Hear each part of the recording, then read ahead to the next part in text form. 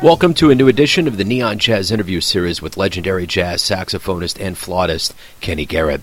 We covered his latest 2021 CD, Sounds from the Ancestors, as he recalls the sounds of West African music and its role in jazz, gospel, Motown, hip-hop, and more. We cover quite a bit in a revealing talk, like his stellar career with stints around the likes of Miles Davis, Art Blakey and the Jazz Messengers, Donald Byrd, Freddie Hubbard, Woody Shaw, and the great Duke Ellington Orchestra. This Detroit native has had a solo career that's lasted 3+ decades, and he is consistently seen as one of modern jazz's brightest and most influential living masters. He opens up quite a bit, and you should hear it. Enjoy.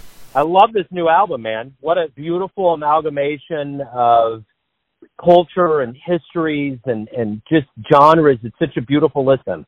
Well, thank you. My first question to you is this. You know, we've gone through this very self-reflective time on planet Earth. We've all been kind of thrown into the same boat with COVID-19. Lots of self-revelatory things going on. How did this time influence this project? Well, actually, this time did influence the project. This project was recorded November, December of 2019. So the concept was already in motion before the pandemic really hit. So I guess my follow-up to that is, now that you look back at that time prior to all of this, how does this feel? Does this kind of put it more into focus for you? It put it in focus. I kind of feel that there were a lot of lessons that we needed to get. You know, that whole year of just sitting, it was definitely reflective. And, you know, I could start thinking about what the things, you know, you can be a better person. You know, you can do things differently. You know, I think it was a lot of lessons that we had to learn, and I'm thankful, you know, for the lessons and the blessings. You know, it was a great opportunity. You know, my grandkids were here, grandson, granddaughter. You know, my daughter's here, so I think it was really good for me. And of course, I had to stop it. I wasn't traveling. I've been traveling since I was 18 years old. So it was a good period for me just to kind of stop and rethink, you know, about life and, you know, try to hopefully, you know, I can come out a better person, you know, because it's a year of reflections. It wasn't just me by myself. It was a whole world. So I think to me it was a bigger picture than this, you know, about, being the Chinese or the Japanese or the Europeans. It was the whole world. And I felt that it was a whole bunch of lessons we were supposed to learn. And I hope, you know, that we come out, you know, with it being better. Sometimes that doesn't happen because if you look at all the adversity we've had, a lot of times we're there for that moment and then we go back to being who we are. And I think that's the hard one because, you know, that's kind of who you are. But I'm hoping for myself that, you know, I'll be able to make some changes, you know, how I react to things and, you know, what I think about life and what's important, those kind of things, you know. You know, as a very wise artist and musician that has decades of experience with a multitude of musicians, many albums, many miles crossed, how important is it for us to get back to our ancestors? As this album says, the sounds from the ancestors. Is it important as an artist, no matter where you're at in your career, to hearken back to the beginnings, to the alpha of who we are, to understand where we're going still? Well, you're going to get there somehow anyway. I think, you know, I always look at it that we have lessons we have to get. And we also have chapters in the book that we have to close. And sometimes you can't move to that next chapter until you close a chapter before that. If you're in chapter 1 or chapter 4, you got to close that chapter. And I think, you know, even if we're not looking to get there, it stops you and it shows you that, well, you know, you have to deal with this. You have to deal with it at some point. It comes back. I mean, even like, you know, the journey of going back to the beginning of, you know, a musical career or any career, you reflect because there are things that you understand. You know, it's a different time. There's something that you understand that you didn't understand before. And it puts you in that place where you need to be. So that's what I say you can't really close the chapter. You have to close the chapter before you can move on. And, you know, you just stay in that, you know, in that kind of spiral until you can figure those things out. So you specifically picked the sounds of West African music. Why was that? Why was it this sound that you were going for that turned into this album? Well, it was from the experiences that I was receiving. I mean, I've been playing with Chucho Valdez for the last 5 years, you know, on and off. You know, it's interesting. The first time I met the percussionist, Dresser Durruti, when I heard him playing, and he was doing a Yoruban chant, I was like, what is that? What is he saying? What's going on? Well, that was about 5 years ago. I mean, and I was trying to figure out, but I didn't speak Spanish. I couldn't really go to the guy and say, well, what is that? What's going on? But that music, I was searching for that. I didn't know what that music was. And as I kind of kept playing with Chucho, I realized, matter of fact, I was introduced to that music before through David Sanchez. He gave me some traditional music, Puerto Rican music. He had given it to me years before. And I had heard that sound, but I didn't really recognize it because no one was sitting with me hand feeding. I was just listening, taking it in. And I said, well, this sounds here. But once I got there, I started saying, wow, this is what I've been looking for. And I wanted to absorb it. So that's why I went back to Western Africa, because basically that's where it was coming from. That sound was coming from there. So they took me there. And then when I would play, they heard some of my playing that was complementing what they were doing, and they were looking for me. So I'm looking for them, and they're looking for me. And the same thing with Pavito Martinez. I met him years early, and he was sitting down. I don't remember that because I wasn't in that space at the time. But eventually we hooked up, and that's what I had been searching for. Like I said, sometimes you're on a journey trying to find something, and that was the music that I was hearing. So, wow, that is okay. So sometimes we don't know what it's called until we get in an environment. It is sometimes there's culture differences, there's language barriers that are causing you not to understand it as quickly as you possibly, could grasp it. So, I mean, it's taken me 5 years, and I've been trying to, do some music with Chucho, and in turn I ended up creating the music that I was hearing from that.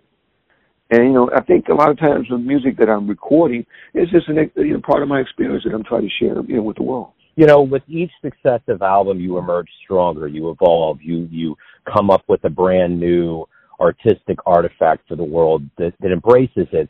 But also coming out of COVID, how do you see yourself emerging stronger? What did you learn about yourself over this time of quarantine that maybe you didn't realize because life was moving so fast, or you didn't have that calm or that peace that you probably, recognized in a different way during this time? I recognize more of the things were important for us as people. It's a cliche, the family, which you start to recognize because we're moving so fast, but that's the nature of the game. But I think now a lot of people are going to come out and they're going to choose different things. I mean, what they were doing before, maybe they won't be in the big city. Maybe they'll go to a smaller city. Maybe they'll do something else because you realize that it's not what you thought it was. We were just in this, on the treadmill. And, this treadmill was moving and we didn't get a chance to see. But once we all stopped, all the energy calmed down. Everybody was in the same place. I think, that's what allowed us to really, to see what we need to learn or the lessons we need to get. But for me, I just kind of felt that it was mainly about, the family slowing down. It's like, well, you don't have to do all of that. You can do half of that. You don't need to do all that. You can do this. That's not that important. You prioritize and what's important now, opposed to before you just, you're just on that treadmill of life, just trying to move, trying to get ahead. So after a while, you start to realize, well, it's a little different. Throughout a musician's life, you gain all of this wisdom from the elders and legends you've been around, and you've been around magnificent ones like Art Blakey and Miles Davis. What did these musicians teach you that you, in turn, have taught younger musicians that you've been around, whether it's about being a musician or about living through this very complicated existence we're all in? What did they give you? I think what Art Blakey and Miles gave me, two different takes on the same story. Art Blakey taught us about the music coming from the creator to the musician to the audience. Miles Davis didn't speak about it so much. He just showed you what it was. Art Blakey said what it was. Miles wanted you to find what it was. My first experience playing with Miles, I remember he played a line. He played the musical line, and I played it back. He played it something different. I played it back. He didn't tell me to do it, or he didn't tell me I shouldn't do it. I just did it. It seemed like it was natural. And in retrospect, I started to learn that he was passing on this language. So I'm learning this language. That's the same thing I do with my band. I'm not really saying what it is very much. I'm passing this information on to the band where they would be prepared to carry it on. And I think that's the same thing with Blakey. A whole bunch of people came from our Blakey School of Music. We all out, trying to pass on his message. His message was basically, only thing that follows you to grave is respect. He said, the quote he always used to say was, I've never seen an armored car follow a hearse. Well, that's true. He said, the only thing that follows you to the grave is respect. So, all I'm trying to do really is just kind of create a better place, or some music for people to hear that maybe they'll be inspired by it, motivated by it. And in turn, when I'm not at that point where I hope I don't get there, but when I do get there, I want those same people to come back and say, okay, Kenny, come on, it's time to go. You know, that's how I kind of look at pass on the information. And then, you know, maybe I can't do it anymore. But even if at that point, somebody can say, well, come on, remember what you taught us? And let's go do this. You know, so that's how I look at it. You know, the younger musicians come in, you know, you share it with them, they take it on and pass it on, they come back and get you. It's okay, we need that person because we still need all these lessons. For example, when I did my first introducing Kenny Garrett, I had Woody Shaw on, one of the elders. Then I had Ron Carter and Elvin Jones on African Exchange Student. Then I had Joe Henderson on Black Hope. I've always had the elders on my record to make sure that I was moving in the right direction. You know, the one thing about your career is that not only has it been longevity, which I don't know that people pay enough credence to that, but you've also consistently had mass appeal. You've consistently evolved. What's been the ingredients or secrets to this success for you, that you've always stayed relevant and timeless in all of your artistic pursuits?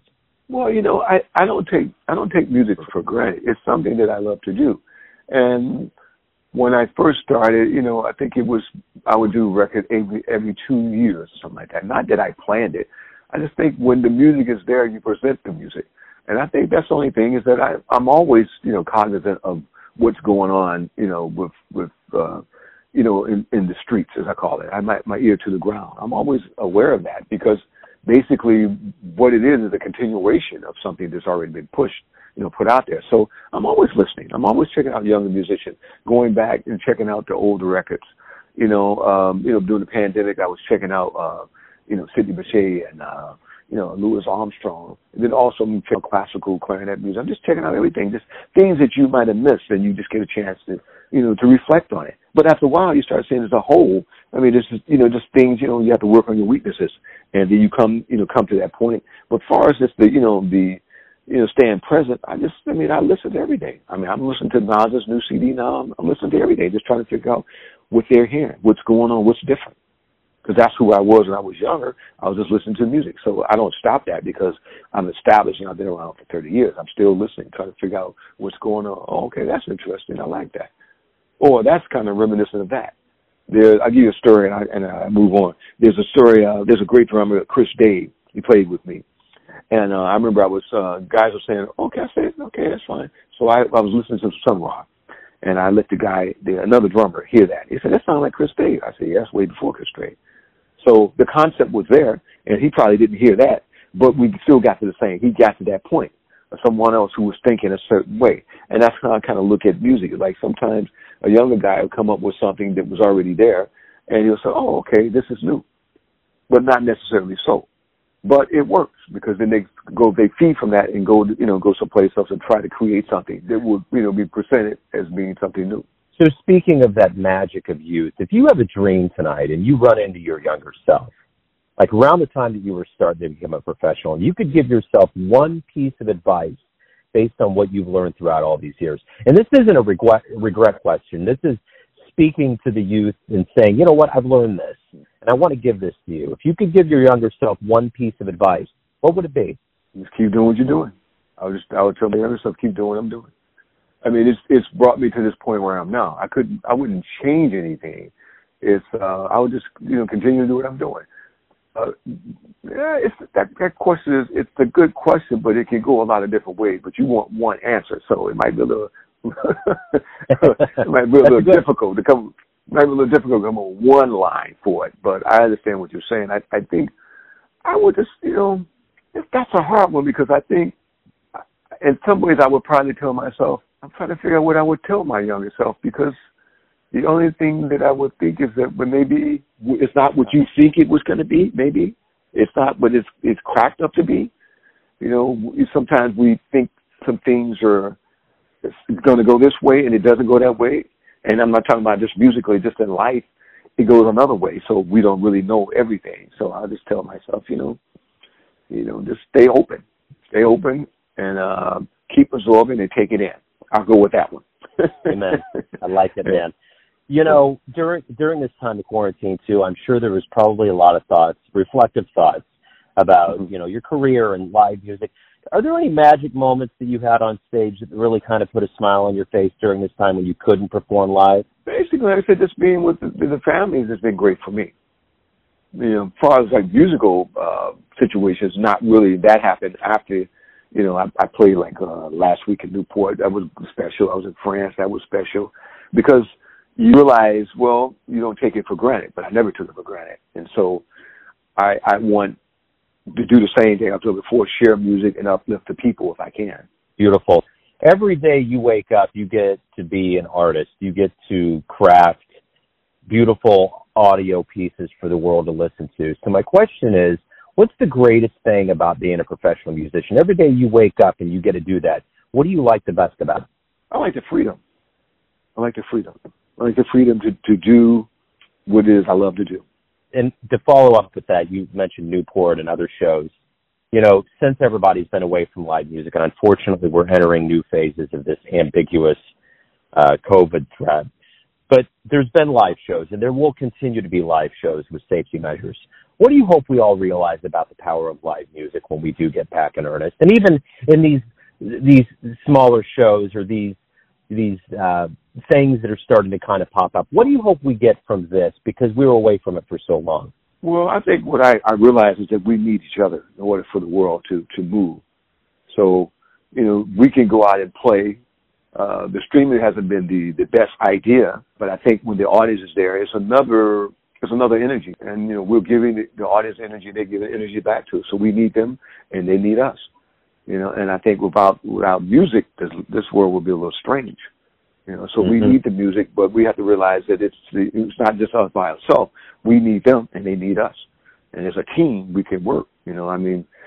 I love to play, so I'm going to play the way I play. But I think with an audience, you can entertain them, you can have fun with them, you can get a response. You can a whole bunch of things you do that you can't do if you live streaming. So the world has a perception of Kenny Garrett. Your family does, your friends, your fans, but you ultimately live your life. What's your perception of who you are? Who do you think you are? I like that joke. Thank you. Oh, my goodness. Who does that guy? Oh, my goodness. Oh, that's a good one. Oh, man. Well, I think I'm a motivator. That's in my mind. I think I'm a motivator. I feel that I motivate people. Or at least that's what I hope. I hope that I'm motivating people to be the best who they can be. I mean, if it's about, it doesn't have to have anything to do with music. It's just I'm trying to motivate people to be the best who they can be. And I'm trying to be the best who I can be. That's who I think I am. I'm just trying to be a motivator.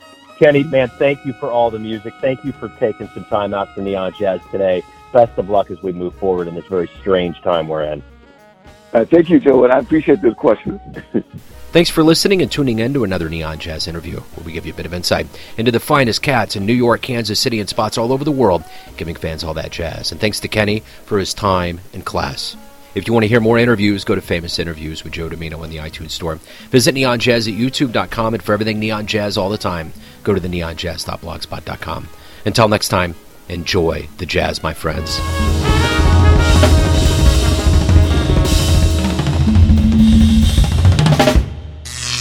Neon Jazz.